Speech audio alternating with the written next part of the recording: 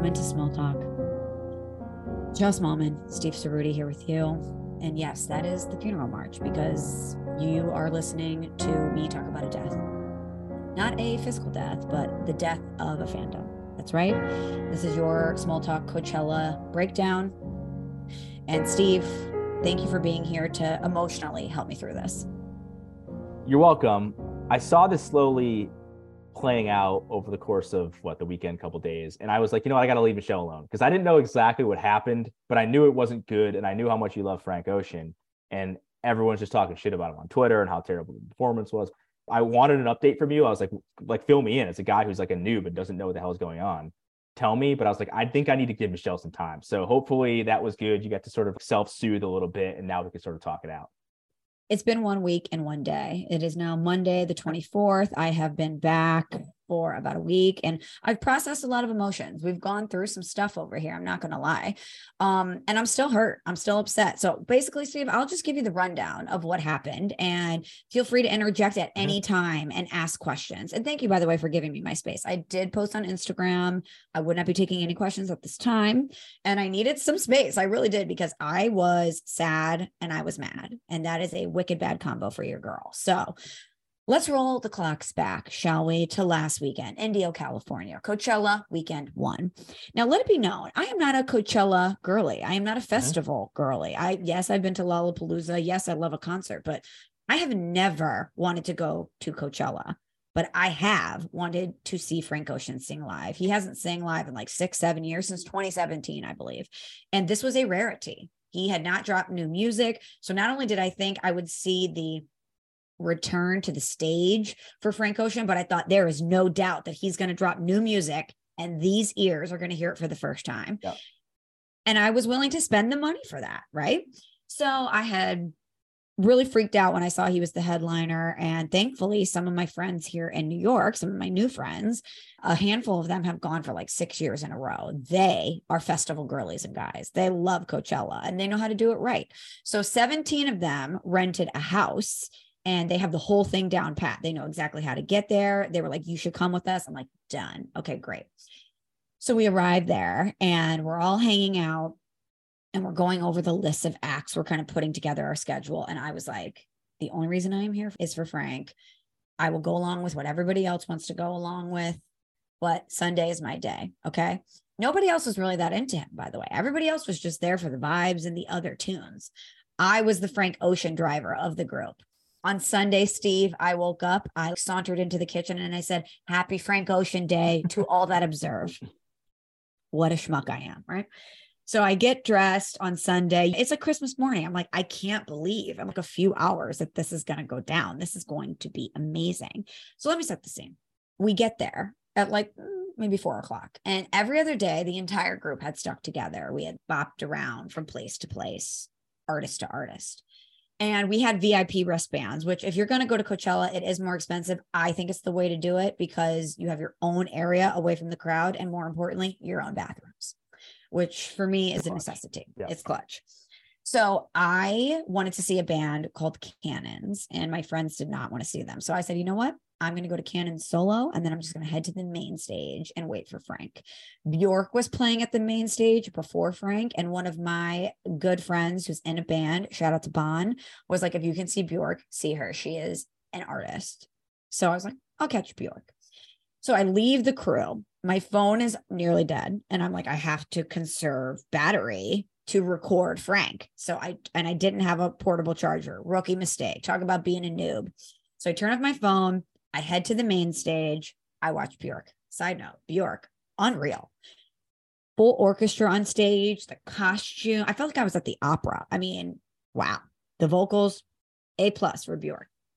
So I'm sitting there, and because I went to Bjork early, I'm on the barricade. I am right up there. I'm like, wow, I am row 1 on the barricade for Frank. This is exactly what I dreamed of. So I'm standing there and I start talking to the people that I'm next to, and it's a guy and a girl. And it turns out the girl, Steve, did the wardrobe for Frank Ocean for this.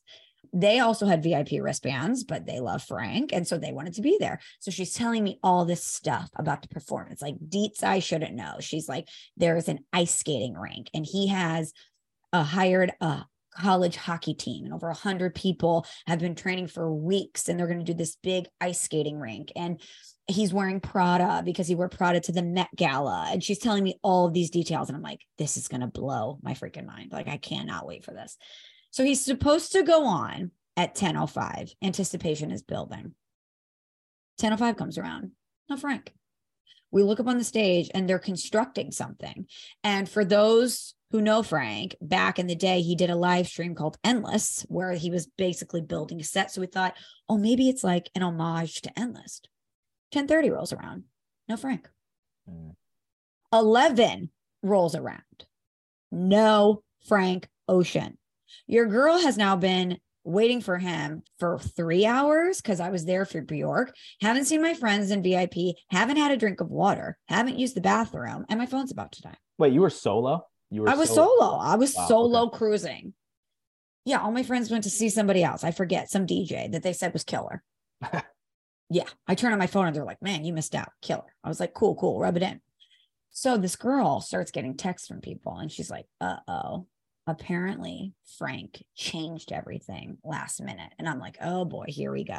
We know he's a little mercurial. You know what I mean? He can change his mind on a dime. He's a creative. This happens. So he finally, Steve, about an hour later comes out and I'm like, here we go. Oh my God, I will forgive you for being an hour late. So he does the first song and it's kind of like a remix, not what I was expecting, but okay, whatever. Good. I'm into it. Then popular song though. Remix of a popular song. Yeah. Okay. We all knew it. It was Novocaine, if you know it. I didn't expect him to open with Novocaine, but there's a line in there where he says met her at Coachella. And I was like, oh, duh, he's at Coachella. Great. He does this speech about his brother. His brother, unfortunately, passed away about a year ago in a car accident. And Frank was really close to his brother. So it's obviously very tragic. And he's like, my brother and I used to come to Coachella, and this is so meaningful for me that I get to headline. Like, I know he would think it's so cool. So I'm thinking, oh my God, how emotional. He's going to release new music. This is all coming together. What a moment for him. I think this is about to be the performance of a lifetime in honor of his brother who tragically passed. No. After that, Steve, he does what can only be described as a DJ set, if you want to call it that. And it's not songs that we know that are remixed into other songs. It's just a chaotic stream of beats and sounds. So as this is going on, I'm like, well, I'm going to go kick it with my friends. Like, I need a water. So I leave the crowd. And as I'm leaving, I look around and I see a lot of other people are leaving too. And I'm like, okay. So I go to VIP. I find my friends and they're like, this is Frank Ocean, very accusatory. I'm like, no. He does this thing on Apple Music called Homer Radio, where it's kind of a stream of consciousness. This is going to be just like a part of it. Just hang on. I look up on the stage. Frank's not even on stage, Steve. It's his security guard with a camera on him. And the security guard is violently twerking. Okay. And like, shout out to the security guard because he killed it. Like, he really gave it his all. And that I appreciate. He tried harder than Frank did. So shout out to him. Yeah. Yes. So I'm like, what? So all my friends start leaving. They're like, I don't know what you tried to sell us, this bill of goods, but forget this guy. We're going to the Yuma tent. I was like, okay, you guys are about to miss out because he's coming out and he's going to sing some great songs. He did not. This is where the narrator comes in. He did not sing great songs. I think he gave 3 total. He did, to his credit, give a beautiful rendition of Self-Control, which is my personal favorite Frank song. But Steve, in between every song was like 5 minutes of silence. So it was very disjointed. It was erratic. And then he starts playing his hits and we're like, yes, the hits. We came here for new music. We came here for the hits. He wasn't singing the hits, Steve. He put the microphone on the stage. Yes, I'm banging the table. He put the microphone on the stage and was just lip syncing into the camera for a good 30 minutes. This man showed up on the stage wearing house slippers. And that should have been my first indication that he did not give a shit. And apparently from our inside sources, About an hour before the show, he freaked out. He was like, I don't want any of this. I don't want the ice skating rink. You need to build me a new set, no live stream. And the Coachella organizers were like, what? We built this whole ice rink. So the reason it was delayed is they had to melt the ice rink, build him a new set. They cut the live stream, which pissed off a ton of people. And then he gave them nothing. It was probably the worst show I've ever been to. Then at the end, Steve, he comes on after he just lip synced to the crowd for 4 or 5 songs. It's really quiet. What were people doing? Like, were during the songs? Were people booing? Were they? They were leaving. It was a mass exodus. People. So he knew. So he knows he's bombing. No, that's the thing. Is he's like in the camera like this. I don't know if this was the witness of like a mental breakdown or if he just had extreme stage fright and didn't know what to do. I don't know if talking about his brother was triggering. I don't know where his head was at mentally, but I do know that he did not care about the fans and he did not care about what was happening. People left in droves. Some people were booing. There was a lot of WTFs being thrown in the air. And then above all, I think the biggest thing for me, Steve, was the silence, because people were just dumbfounded that this was the main headliner at Coachella and he did this. And finally, he gets pulled back. We see him talking to somebody and he comes on stage. He picks up the mic and he's like, hey guys, I'm being told that it's curfew. So that's it. That's the show. Thanks for coming. Mic drop, walks off the stage. There was no finale. He didn't bring out any guests. It was a flop. It was awful. And I just think that it was so disrespectful, not only to the people who paid you a reported $4 million to show up and perform, to the people that you had on stage. Like I think about those skaters, right, who trained for however many weeks in order to be able to be a part of this. And then at the last minute, he pulls the plug. To the people like me who paid thousands of dollars to show up to see this person sing. It was just one of the most disrespectful things I've seen in a long time. And it felt like a personal attack. I feel betrayed.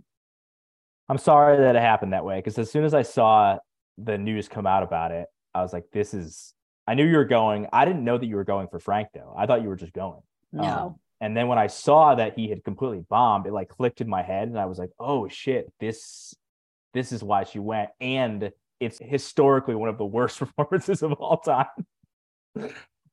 So I immediately obviously felt shitty for you, because I know like how much it meant to you. And that's why I kind of left you alone. I'm a big leave it alone kind of person. Like I'm not a check-in guy, although you did. So I think Maddie Pride, right? So we did get a voice note from you that did sort of clarify some of the things that were going on, but I mostly left you alone because I knew how much this was probably going to hurt you.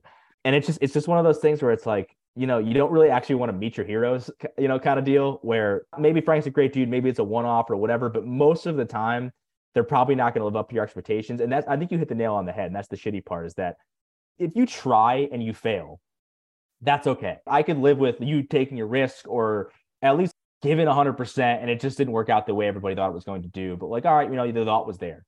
It just seems like, according to you and like everyone and everything that I've read, that I don't know if he didn't want to be there or he just clearly didn't give a shit about anything that was going on. And that's really the sad part about it. I wonder, like, the lasting impact. Are you kind of to the point where you're not going to listen to his music anymore? Or are you just like, how bad is it for you? Because I know how much you like, I know he was like your go-to guy. Like he's artistically like your favorite person that there is. And you said that who's that version for me? Like, I don't know, like I have a million different bands, but like, jokingly, just to keep it on par, if it was like John Mayer or Third Eye Blind, they completely like disrespected the audience and just didn't even try, that would kind of fuck me up. And I don't know that I'd go back to their music, at least for a little while. Yeah, it's really difficult because he was supposed to headline in 2020. So technically he had 3 years to prepare for this. What's been the reason that he's been off? So in 2020, everything got shifted because of the pandemic. But he he hasn't made any music. He hasn't done anything, right? He's been completely like off the grid for a few years, right? That's his MO. Apparently there is an album. He did reference that. He's like, I know a lot of people are wanting to hear the new album. And then people were like, oh my God. And he's like, you're not going to hear it tonight, basically. He's like, but that's not saying there's not an album. And we were like, oh God. But the thing with him is he is constantly trying to evolve. And he really has his very unique and pointed perspective. And that's why people love him. And when he sang Self-Control, it was not the album version. It was not what you expected, but it was beautiful. And I think that's what everyone was expecting. If you don't like to perform, I get that. Then don't take $4 million from Coachella and tell people that you're going to perform. Mm-hmm. Everybody showed up expecting to sing their hearts out and hear one of the best vocalists I've ever heard sing. The reason we love him is because lyrically, from a voice standpoint, he taps into your soul and your emotions. And that's what we wanted. An emotional dump, for a lack of a better word. We just wanted to leave it all out in the desert, and he didn't give us anything. So has he released a statement after, or has there been an explanation as to why it was such a disaster? Can I read it to you? Yeah. So by your tone and your face, I could tell it's not satisfactory, but okay. It is not. Let me find this. Okay. Well, I know it cost Coachella millions. So allegedly he suffered an ankle injury biking, Steve, which was his excuse for not being there. Let's see if I can find the exact quote here. And by the way, he sat on a stool and sang. I was gonna say, you could just sit in a chair and if you just sang your songs, correct, people would love it. That would correct. That's kind of. They spent millions on his ice rink that they're out, by the way, and he was a little bit late, so they have millions because of curfew. But let me see where like a fine or something. The fines. I will find it. I should have had it ready. That's my bad. I'm like the Frank Ocean of podcasting right now. I should have had that. No, it's fine. I'm just curious because obviously, you'd want to hear, like, maybe there was a legitimate excuse, but like to your point, it doesn't really, or at least to your reaction to my question about it, doesn't sound like there was. Man, it's an incredible bummer. He basically said, I hurt my ankle, and per doctor's orders, I am not going to do it. So what's Frank's deal? This doesn't seem super off brand though. Like, he kind of seems, I don't know him at all. I know a couple of his songs. I know how much you like him, but like usually when you start doing, he's an artist and he's just totally different. He likes to, what was the way that you said it? Like he likes to constantly evolve. Usually that guy's an asshole. Like I hate to say it. It is what it is. Those people are kind of not well adjusted and they typically do dumb shit and shitty things sometimes, but that's kind of what makes them a really good creative. Totally. It is what it is, but it doesn't mean that you get excused from not giving a shit and shitting over your fans. And I don't know if any of this is true, but there was all of these reports coming out, from other people, him being spotted at the merch tent, of being a dick to everybody, just stuff like that. And I understand. I can never understand what it would be like to be that famous and have everybody want a piece of you all the time. But again, if you're getting paid to headline Coachella, there are certain obligations that you must fulfill. There's like a bar that you have to at least hit. Like, which don't be a dick. Sing like 5 good songs that people like. You don't need an ice skating rink. Just sing the music. I'm not, we'll talk about it. I'm going to the Taylor Swift concert in like a month or so. And, it's going to be a spectacle. It's whatever. I'm not the biggest Swiftie. I do like Taylor Swift, as we've discussed on this podcast. But I want to hear her sing songs that I like. At the bare minimum, I just want to sing along a little bit, have a good time, get a couple of Coronas in me. It's going to be fun. Everyone's having a good time. It's cool if you have fireworks. It's cool if you have all these crazy dancers and pyrotechnics and everyone's wearing colored bracelets and things are lighting up and it's fucking Disney World out there. That's cool. I don't need that. I came because I like you as the artist. I want to hear your songs. I want to hear you sing live. As you said, he has an incredible voice and he's very unique and you just want to hear him. He could have sat in a stool and literally a cappella and just sang songs almost. And I feel like he would have been happy. The bare minimum for him to actually have success isn't even that high. And he somehow drastically underachieved it. It's sad, man. I mean, obviously, like, it goes without saying, but I'll say it. Like, as you said, there could be some, I don't know if there's any sort of disorder things going on, or he's having a hard time in his life. And obviously you mentioned his brother, and obviously that's terrible and it is what it is. And maybe that is an excuse. It doesn't seem like he's used that as an excuse. Yeah. But to say like, I hurt my ankle, you're just doubling down on being an asshole, man. Well, and to your point, when he sang, I mentioned Novocaine, he did Crack Rock, he did Bad Religion, he did Self-Control, he did, I didn't keep a tally and there was no live stream. I'm going to say 4 to 6 songs, maybe, not in their entirety. But when he did it, Steve, the vocals were musically, he was there. So if you hurt your ankle and you can't ice skate, why don't you just have the other people ice skate around you? Why don't you just pull up a stool and sing the damn songs? I was not obsessed with him, but I was a huge fan. Like his music is so meaningful to me. And I feel personally attacked. I feel betrayed. I am pissed. He has made an enemy out of me, Steve. Oh, no. It's sad. Like I'm sad. I'm sad for everyone. I'm sad for you. I'm sad for him in a lot of ways, because obviously he's going to get a ton of shit, and I'm sure he didn't want it to go down this way, but it is what it is.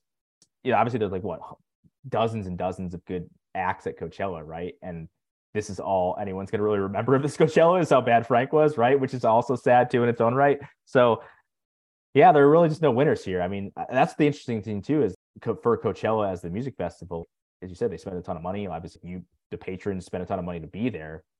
It's kind of an awkward situation to be like, what happens now? Like, do we go after him for the checks? Do we reimburse people? Like, they're not going to, but I'm just saying, like, I'm sure there's going to be some sort of talk about that stuff, because when you spend that kind of money and you invest that kind of time and energy and monetary value, like you expect, again, a bare minimum of something as the headliner. And obviously he was supposed to headline weekend too, right? Didn't. So yeah. Do you know if that was a thing where he pulled out, or they said, hey dude, we're not taking this chance again? So I think they reported that he pulled out. After that, I'm not kidding, if I was Coachella, I would have been like, you're done. And I appreciate an artist not wanting, listen, Coachella, these stages, Steve, were massive. Like this is a massive undertaking.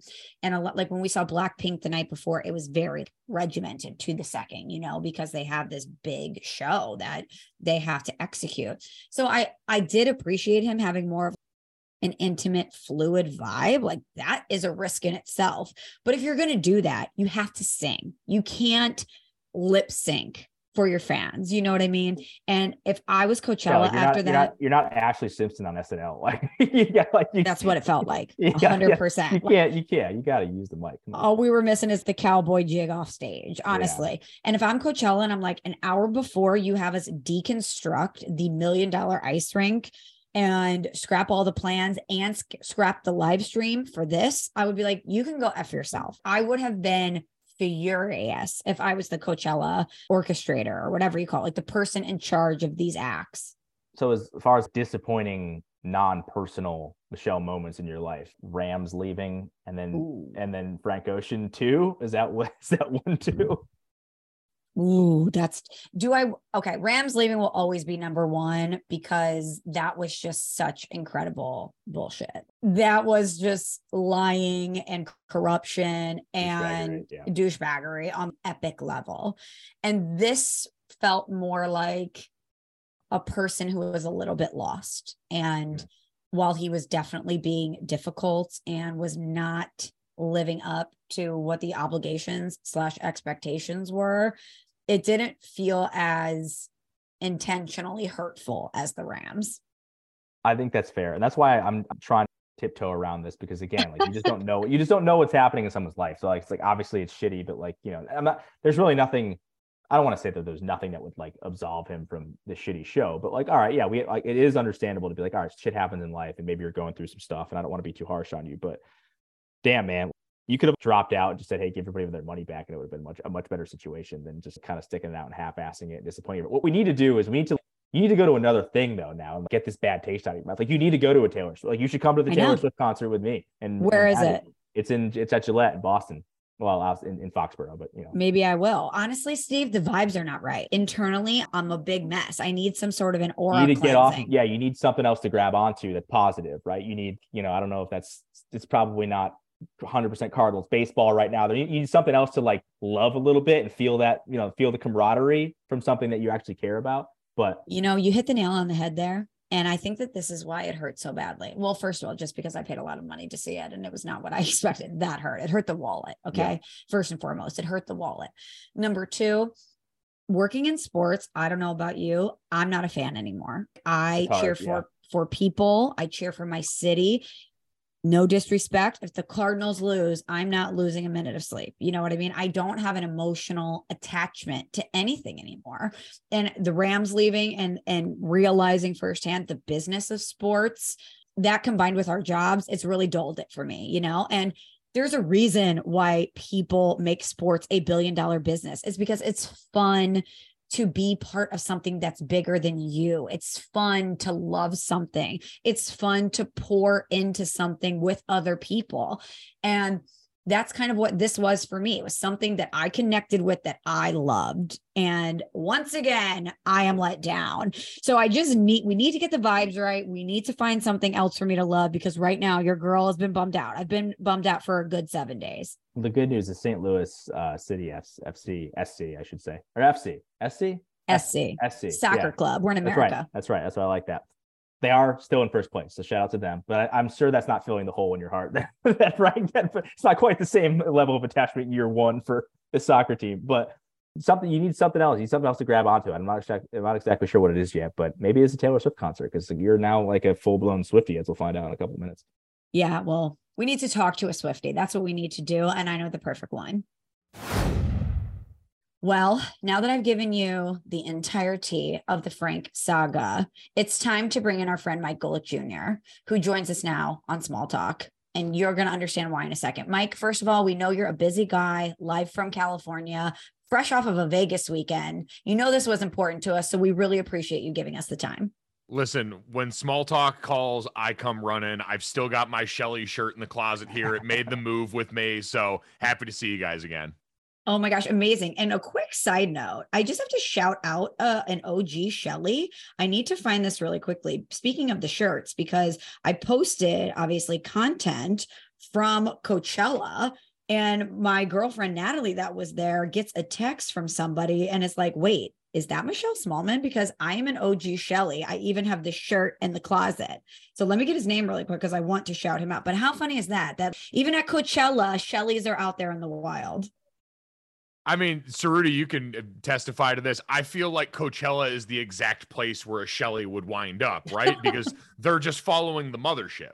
They are, but they're also, listen, the Shellys are in the big cities. They're in the rural countryside. Like they're just all across the great nation. So like, it's not surprising to me they'd be at Coachella. It's also not surprising to me that they would be at a Taylor Swift concert, or they would just be hanging out on a lake having some beers, on a boat somewhere. So honestly, you speak the universal language of comfortable merch too, because I will always say my Shelly shirt is one of the softest long sleeve t-shirts that I own. And so comfort, like music, a language that everybody understands and speaks. Correct.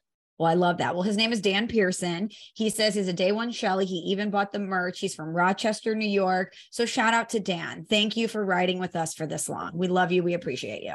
Love that. Okay, well, speaking of love and appreciation, Frank Ocean does not love and appreciate anyone, especially his fans, okay? And as I was walking out of what some may deem a concert, I do not. It was more of a listening party / shit show. It was silent, guys. Like, as we were leaving, 100,000 people there. By the time the set was halfway over, at least half were gone. By the time the concert was over, we're talking under 10,000 maybe walking out. Okay. Yeah, it was that bad. And as we're walking out, it was dead silence from everybody, because we were just in awe of what had just transpired. We wait 6-7 years for this guy to perform, and this is what he gives us. Even the security guard, as we were leaving, says, have a great night, get home, stay hydrated. Sorry about Frank. Okay. Even that's how we're leaving. So we're walking home in silence. And I turned to my one friend out of 17 that weathered the storm with me. And I said, you know what? I can only think about Taylor Swift and the Swifties, because Taylor would have never done this to her fans. Okay. And I don't know why in that moment I thought of Taylor Swift, but I went back to my house and I, half drunk, rage wrote an apology note to the Swifties on my phone. And instead of posting it like most people do on social media, I thought we would bring on the biggest Swiftie we know, and Mike Golic Jr., and you could be the proxy for all of the Swifties. So do you accept this position that we've given you? I am honored to accept this position on behalf of Taylor Nation. I will step in. I am merely a vessel for her glory and for the greater good of the tribunal. But in this instance, I will be our outreach program for you, Smalls. Absolutely. Okay. Thank you for being the vessel for this apology. And by the way, I haven't edited this or reread it, so it could be a hot mess. Oh, no. Even better. Even better. Okay. And there is some lyrical puns in there. I know that. So Your girl had a lot of time. Let's just say that. I got home at around 1:30. This was probably written around 2:30. I had to be up for a flight by 7. So let's just say I was running on rage and adrenaline. All right, here we go. To the Swifties. If you have listened to this podcast, it's been well documented that I am not one of you. I didn't understand the Taylor Swift phenomenon. Were the songs catchy? Sure. Did they have universal themes? Absolutely. But the whole operation felt very contrived, and I could never fully get on board. After watching her documentary, Miss Americana, I understood it a little more. She was part of a well-oiled machine, but she'd been desperate to break out. She was fighting against the machine and the people that entrusted her career and her success. She wanted to speak out at a very charged time politically, and that I respect. Also in this documentary, I learned just what a brilliant musical mind she has as we watched her build songs from scratch. Again, respect. Frank also has these qualities. He is a brilliant musical mind. I see the parallels here. But again, back to Taylor, I still didn't get the hysteria. I couldn't imagine spending my entire life savings to see this person in concert or dissecting every bit of her life. I didn't get you. Flash forward to today. Although I am not as obsessed with Frank Ocean as most Swifties are with Taylor Swift, I did love him deeply. He hadn't performed live in many years, and it was something I wanted to see. It was actually number 1 on my bucket list for these own ears to hear him sing live. As fate would have it, as I was spending a lot of money to hear Frank Ocean sing, Taylor Swift also embarking on a massive world tour, right as Frank was making his return to the stage. Well, guess what? One of these artists showed up. One of these artists gave the fans what they deserve, which is a show worthy of the price of admission. After I watched what can only be described as a train wreck that was a Frank Ocean concert, in air quotes for those of you listening, that I paid an arm and a leg to go to like a fool, I was left heartbroken, devastated, destroyed. As I walked silently down the dusty streets of Indio, California, the Swifties of all people popped into my head. I had seen countless videos of them in recent days crying with tears of joy after leaving a Taylor Swift show. So here I am, Swifties. I come to you humbly and offer up my deepest apologies. The difference here is me. You fell in love with an artist that mutually respects their fans. You fell in love with a professional. I did not. Taylor loves hard, and she gives that back to the people who support her. I recently saw a TikTok where a gentleman said, if you aren't down with Taylor Swift, you ain't shit. Well, I am here to say I was not shit. Okay, I was not. Frank Ocean is emotional. He is elusive, and he does not give one single fuck. Why did I expect him to be any different when it came to me? When someone shows you who they are, believe them. Taylor Swift has shown us who she is, and that is someone that we can trust. Frank Ocean is not. It's me. Hi, I'm the problem. It's me. I set myself up to be heartbroken. You guys are the winners here, Swifties. Enjoy this apology. I understand you. I respect you. I appreciate you. The end. Wow. Wow. That bordered on manifesto. That was incredible. Yeah. And again, in the darkness of a room at like 2:30 a.m. Pacific time. Was it rambling? Yes. Did it come from the heart? Also, yes. It definitely shows up. I will say, first and foremost, on behalf of Taylor Swift Nation, the Swifties, the entire conglomerate that is her fan base, we humbly accept your apology. Thank you. We understand that the road is different for everyone that leads them to Taylor's saving light. Some of us find that in our teenage years. Some of us, it takes us well into adulthood. But eventually, when you live enough, you find yourself coming on back home. And so, Michelle, we're glad that you've made your way back home. We know you might not be staying. We know we might not be seeing you in one of the rooms in the Eras House tour that pops up on the screen there, but we appreciate your visit nonetheless, and the fact that you understand that really what it's about is delivering. We are all sporting people.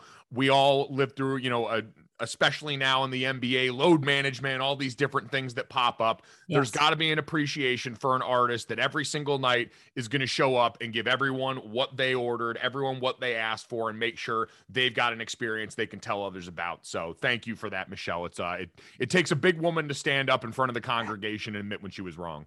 Absolutely. And as you know, Mike, one of the biggest tenets of a Shelley is self-awareness. Steve says it all the time. You have got to have self-awareness as a person. And I am just apparently an emotional masochist. I like to hurt myself, and I don't know why, but Taylor is going to show up and give you her all, whether it's with the album or the concert or whatever it is. She's going to give you everything she has, because apparently I am attracted to guys who hate me. I don't know. You got a bad boy thing. Is this just about Frank Ocean, or what else got you? I don't know, because, well, you know what Let's I'm thinking, this. guys. You know what I'm thinking, guys, is I loved Kanye too. Yeah. I think Kanye is a little bit different though, because I think Frank, again, I could have this totally wrong, but he seems like he just showed up and didn't give a shit, as you mentioned, about his own fans, which is a bummer. Kanye, I feel like he sometimes his head's in the right place, but I think he just doesn't have it all figured out together. Sometimes he thinks he's too smart for his own good, I think. Whereas it just seems like Frank laid an egg. I read an article, and I don't know the entire background of all this stuff, but I saw somebody say Frank Ocean's polarizing performance at Coachella. And I'm like, polarizing? Yeah. Like, I'm pretty sure it's just bad. Like, it was just terrible. I wasn't even there, and I could tell you. And I'm not a Frank guy. Like Michelle, you've talked about. I mean, I know a couple of his songs. I like him. I think he's talented. It's one of those people that he's really good, but I just haven't really taken the deep dive into it yet. But one thing, Mike, that I've tried to do over the years on Small Talk is try to convince Michelle that she has the wrong impression of who Taylor is. Because you mentioned all this stuff being contrived. I guess I understand that from if you really don't listen to her music and you're not really like in the Taylor bubble, and you're just like, oh, she's just making songs and breaking up with people and dating people because it's good for her celebrity and it's good for her career, which I understand that. And that may be true, but I don't think that's the reason that she does all this stuff. I genuinely think she believes in love and that she cares about what her life is like and what her perception is to other people. And yeah, she made some mistakes. I'm sure she would admit she has. But I think genuinely she is a person who gives a shit about people who care about her. And I'm not saying that Frank doesn't. This could have been an isolated incident, but it's everything you said, Michelle. She cares about what her shows are. It's kind of like Beyonce is the same way too. When you go to a Beyonce show, like yes.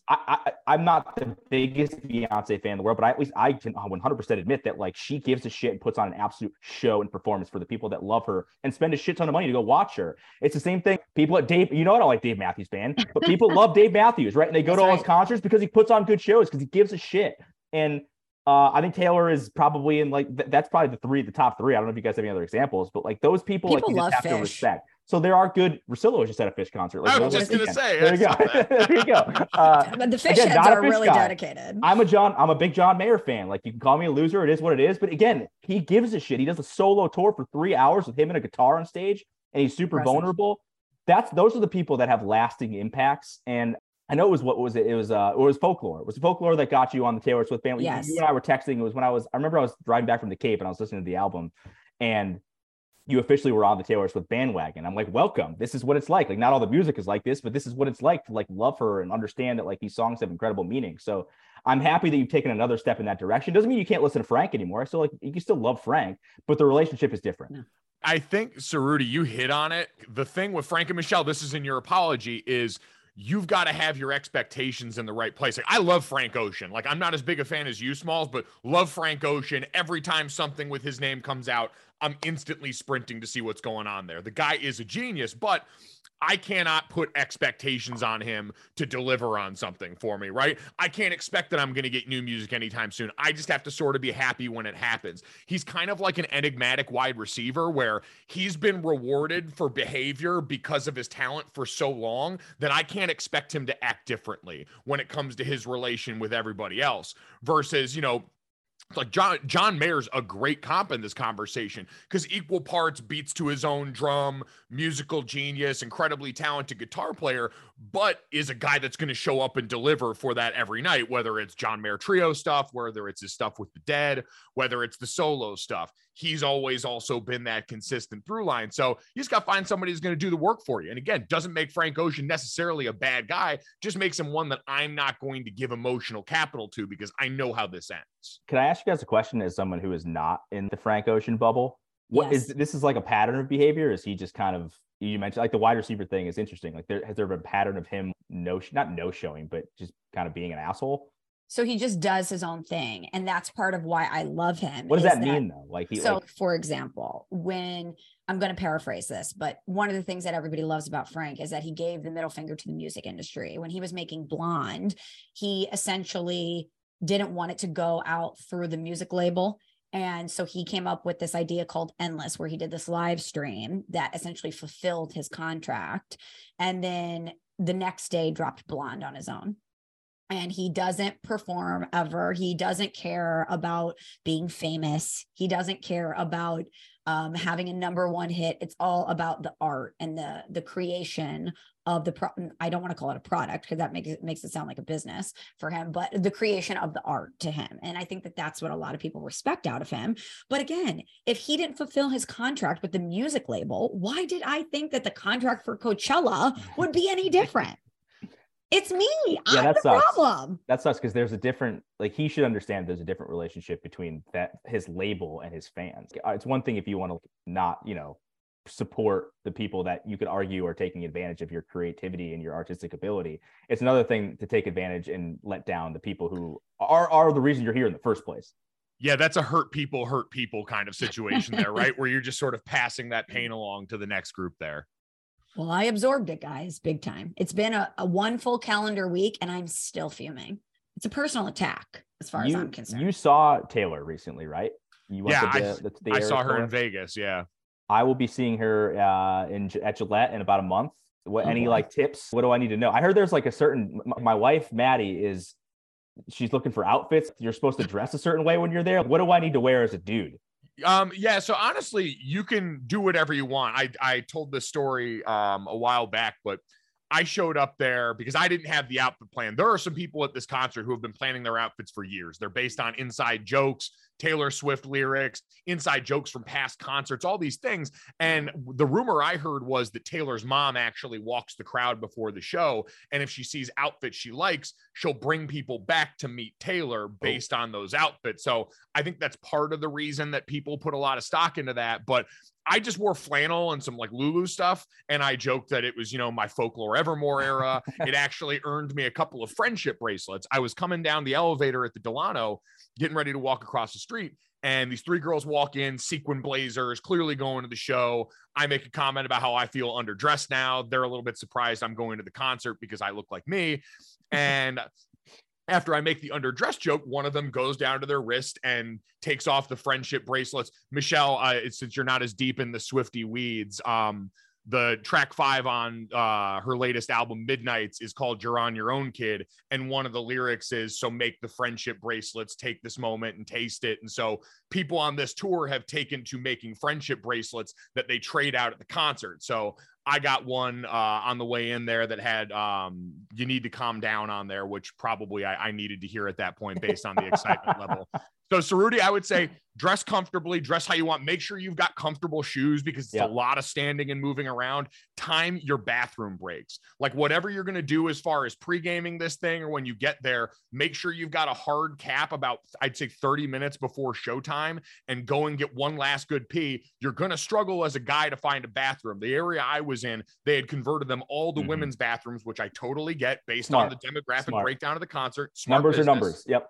Yeah. We're not going to argue math, but get that bathroom break in because again, it is all of 3 hours and 15 minutes plus. It is everything that you've heard. It is a marathon. And so you don't want to be having to make choices about which part of the catalog you want to potentially miss because you had to go to the bathroom. I made it 3 hours and 15 minutes without peeing once during the show. It's one of my proudest accomplishments. Wow, Mike, that's impressive.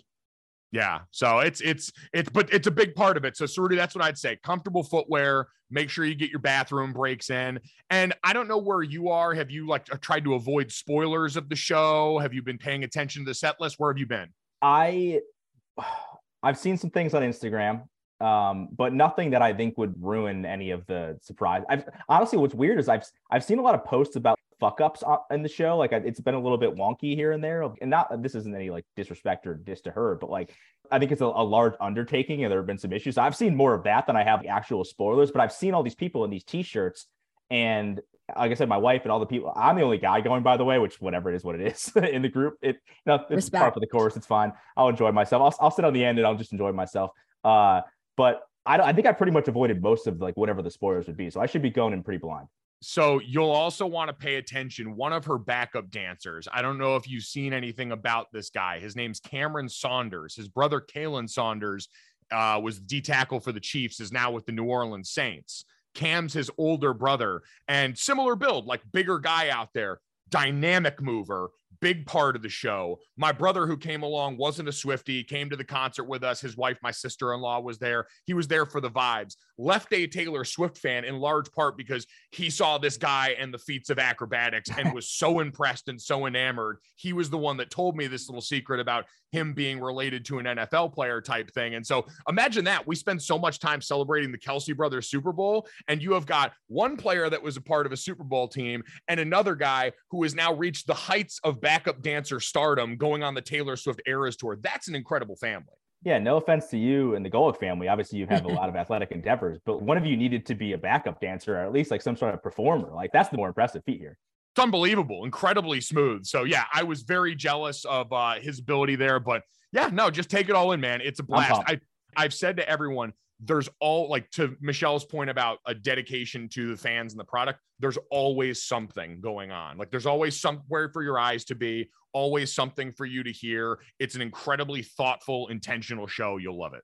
My wife, Maddie, and I always joke that the most magical thing we've ever seen is Coldplay at MetLife when everyone's got like the wristbands on. So and it was like, it was legitimately fantastic. And this is, I feel like the opportunity, this might be the thing that tops it. So I don't, my expectations are already too high, but I don't think there's any way I'm not going to be pumped about what happens there. No, you're going to love it. I can't wait. Okay, 2 quick comments before we move on. Number one, back to the friendship bracelets. What an outstanding community of Swifties. You know what I'm saying? You make the bracelets just to give out to strangers at the show. This is what I need. I need a community of people that uplifts and supports me. Just like you, Mike. Again, another reason why I need to get on the train. And number 2, Steve, I think you could wear what you're wearing right now and go as the Taylor Swift Rhode Island summering era. Yeah. I don't. For those that are not watching, Michelle was making fun of my outfit before we got on. It is very like I summer at Cape Cod. We get it, dude, vibe. And it is, I probably got this at Cape Cod, but it's the perfect thickness of sweatshirt. It's like in the Northeast here, you know this, Golic. It's spring, so it's kind of warm, but it's still a little bit cold. I'm recording in our basement right now. It's a little chilly down here. So this is, I'm not trying to look like I summer and I'm like this obnoxious snobby dude. It's just, it is what it is. It's a nice sweatshirt. It is what it Again, that's the beauty of the Eras Tour is you can pretty much wear whatever you want and tie it back to a different point in time. So you're great with this. Comfort, like I said, comfort's the mode. That's what we want. Good. And she has a house in Rhode Island, so we'll fit right in. There you go. That's what I'm saying. Okay, any other questions about Frank? After this, I will be taking no further questions. So any more questions from you guys before we move on? What would it take for you to go and see another Frank show? If one came up, like you said, doesn't perform often, doesn't do this, and was available for you to go to, what would it take for you to dive back in at this point and give him another chance? It would have to be free. I am never giving that man one more dime of my money. Frankly, I want a refund. Like if there is a class action lawsuit against this man, I'm hopping on board. You owe me some money, okay? I did not pay all this money to watch you lip sync in house slippers into a camera, okay? So if it was free and maybe if he issued a public apology, but I'm done. I will always appreciate the music. I will never discount who he is as an artist, but I am not going to set myself up for failure again. We'll put it that way. I'm not even paying for parking. I'm not paying for a bottle of water at the concert. Like he is not getting one more penny of my hard-earned money. Did he get in any trouble with Coachella? Is he having to pay money back or is he being sued? Or because I saw, what was it, Blink-182? I think didn't they take over his headline weekend too? Which honestly, like no disrespect, I'd much rather see Blink-182 than. No, I saw them. They were okay. They were okay. Okay, interesting. Wow. I feel like they'd be fantastic. They were good. Yeah, they were not in my top 10 even of people I saw at Coachella. They were good, but you know. Oh, that's all right. Good question. Give us your top 3 then. From Coachella that I saw. Number 1, without a doubt, and this is not my St. Louis bias, was Metro Boomin. Boomin, bring it, okay? He brought out John Legend to open, Don Toliver, he had Future, he had 21 Savage, he had The Weeknd, and he closed with Puff Daddy. Wait, all those people came out? Yes, because he's a producer. Yes, he just came out with his own album, but everybody showed up for him and rode hard for Metro Boomin. It was unreal. See, I feel like that's an advantage of bringing these more producer types. Like, I saw a pretty bad DJ Khaled performance at the Super Bowl where none of this happened and he was very rushed, and it went the other way where you realize, oh man, this guy on his own, not really a huge draw, but Metro Boomin, that's incredible because you do get the ensemble cast. Yeah, it was awesome. It was a minimal talking other than like shout out to everybody for the support. And it was all hits. It was like hit after hit after hit. It was amazing. So he was definitely number one. Yeah, I mean, Superheroes, that song, I'll run through the fucking wall. When that beat dropped, imagine like 50,000 people at the same time. It was so sick. So Metro Boomin was number one. K Tronada was number two. I love K Tronada. His set was outrageous. It was so good. He brought out Amine and I forget who else, but just it was so perfect. It was so good. And number three, I'll go with a lesser known band, but one that I really love. I actually went to see them by myself, was Cannons. You know, Cannons, that song Fire for You. I'll send it to you, Mike. They were really good. I really enjoyed them. The headliners, Bad Bunny, Blackpink, like shout out to them. I don't speak either language, so it wasn't really my jam, but they had good shows. Oh my God. I can't even believe I forgot this. We're going to bump Cannons out. We're going to move K Tronada down to number three. Sorry, Cannons, honorable mention. I totally forgot Rosalia. Rosalia stole the show. The vocals on that woman, the stage presence. Again, I don't even speak Spanish. I'm obsessed with her. She is a superstar. I loved Rosalia. I always do appreciate a live performance that elevates your opinion. Like, this is the total opposite of the Frank Ocean conundrum, but when it goes the other way, where you kind of like someone and then you see them live and all of a sudden it just unlocks a new level in their music for you. It's great. Yeah, it was awesome. Was Chris Stapleton for me. Chris Stapleton saw him live. I was like, this dude. I mean, I already like most of your songs, but now it's in the heavy rotation. Ceruti, did he do the when he does the intro for everyone in the band, did he do like the extended love letter to his wife that he introduces in there that makes every wife look at their husband and be like, why don't you talk about me like that? He just seems like an incredibly genuine dude. And the thing about him is that, and I didn't mean to turn this into a Chris Stapleton conversation, but he's written so many songs you didn't even know he wrote for other people. I didn't even realize that. So like, take a deep dive into like songs that Chris Stapleton has written that you don't necessarily know. It's pretty wild. Okay, are we closing questions? Is the media session of this podcast done? One quick one for Golic Jr. What's your favorite Taylor Swift album? Great question.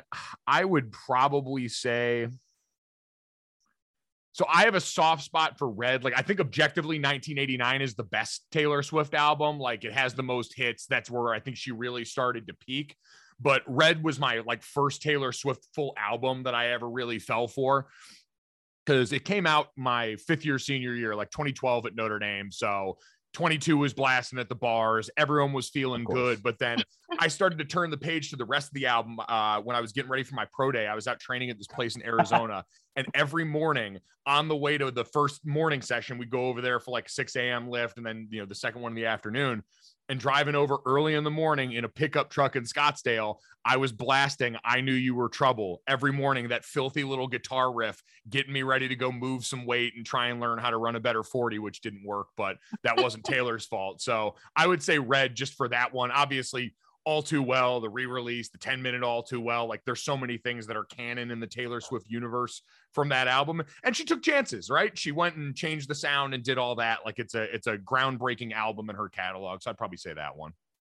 That's a good choice. My issue with Red, I've been on record with this though, is that I am Team Gyllenhaal. So I'm a big Gyllenhaal guy. I will not jump off the Gyllenhaal train. There are dozens of you.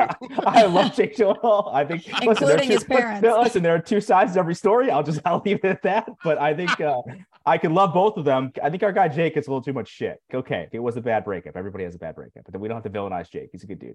He really does. I can't imagine what it's like waking up every time Taylor re-releases or like brings a new album out. He's got to just be worried that somehow he's going to catch another stray. Yeah, he just wakes up and all of a sudden Twitter is blowing up. It's like, great, Taylor released another song about me again. The only reason I say that is because the background story of this is Jake was promoting a movie back in the ESPN days. Actually, it was the day I was producing Mike and Mike. So shout out to your dad. I don't remember if your dad was on the show that day though.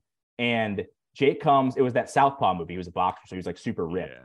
Comes solo, no entourage, no nothing. It was like just one talent producer from ESPN, chatted me up for like 15 minutes, was the most genuine dude I've ever met in my entire life. Like he could have not given two shits about me, been like, I don't give a fuck. We're talking about man buns. We're talking about hair products, like different things. Yeah. Could not have been a nicer guy. So again, it's going to take a lot more than one song to get me off Team Gyllenhaal. You know, that's a fair point. Listen, as someone who publicly admitted to going to a John Mayer concert in the same podcast where I'm lauding Taylor Swift, I also know what it's like to live across enemy lines. So, by the way, it just makes me remember long-haired Ceruti. Man, what a time that was. It really was an era. My Jon Snow phase. Yeah, good times. I love it. Shout out. Okay, well, we have one more thing to do. Mike is a very busy man. He has his own podcast, I'm sure, to be taping here shortly. But my love for Frank was blind, okay? I just loved him blindly. I really did, which leads us to the show, Love is Blind. I have only watched season 1. I know that the latest season, I believe it's season 4, right, Mike? Season 4 has gotten everybody talking. People are very invested in this show.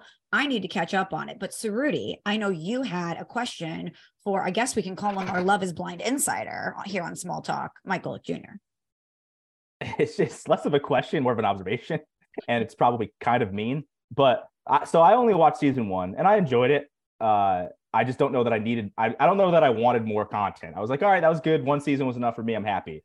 My wife watches it. She's been watching the most recent season, the reunion thing, which you were at, by the way, right? You and me and the comments were at, like was that the one that all the shit went down too? Like, yeah, there was like it was Netflix or something. Yeah, we were at the reunion watch party. So it was weird. We were watching on screen the live reunion that was taking place with a live audience, apparently a couple of miles from us in LA. But yeah, they had an 1.5-hour delay, a whole bunch of issues. It was chaotic scene. Watch a bunch of reality stars get drunk in the process. It was awesome. That's pretty sick. Yeah. So my theory is, again, not even a theory, more of an observation. I'm not a big, like, I don't watch The Bachelor. I don't watch The Bachelor. I don't watch most of these shows. I'll check in and out. I usually know what's going on. I work at the Ringer. So like we do a lot of, there's a lot of things that are happening with the Ringer dish feed and all that stuff, Ringer reality. And I can't help, whenever I watch or see Love is Blind, like when you watch The Bachelor or The Bachelorette, we're talking like hot people, like tens, people with significant jobs, or at least they fake having a significant job, right? It's like, they make something up and you're like, wait, this guy was like a former professional athlete, but he like didn't actually play the pros. Like Priscilla gets all hung up on that stuff. But either way, they're mostly successful people who are, 8s, 9s, and 10s. When I watch Love is Blind, I can't help but think it's like the Costco Kirkland brand people of a reality show. There's just something a little off about everybody. They're either not super successful or they're like a little bit strange looking. There's just something off. Like it does the job. It's entertaining, but I think Love is Blind has like the Kirkland brand version of reality TV stars. Yeah, you know what? I would say that's fair. And I think you got to look at the format of the show that would give to that, right? If you were someone who was in that bachelorette range of incredibly attractive person, you wouldn't want to go on a show where all of a sudden you're going to hide what you believe are probably some of your best features.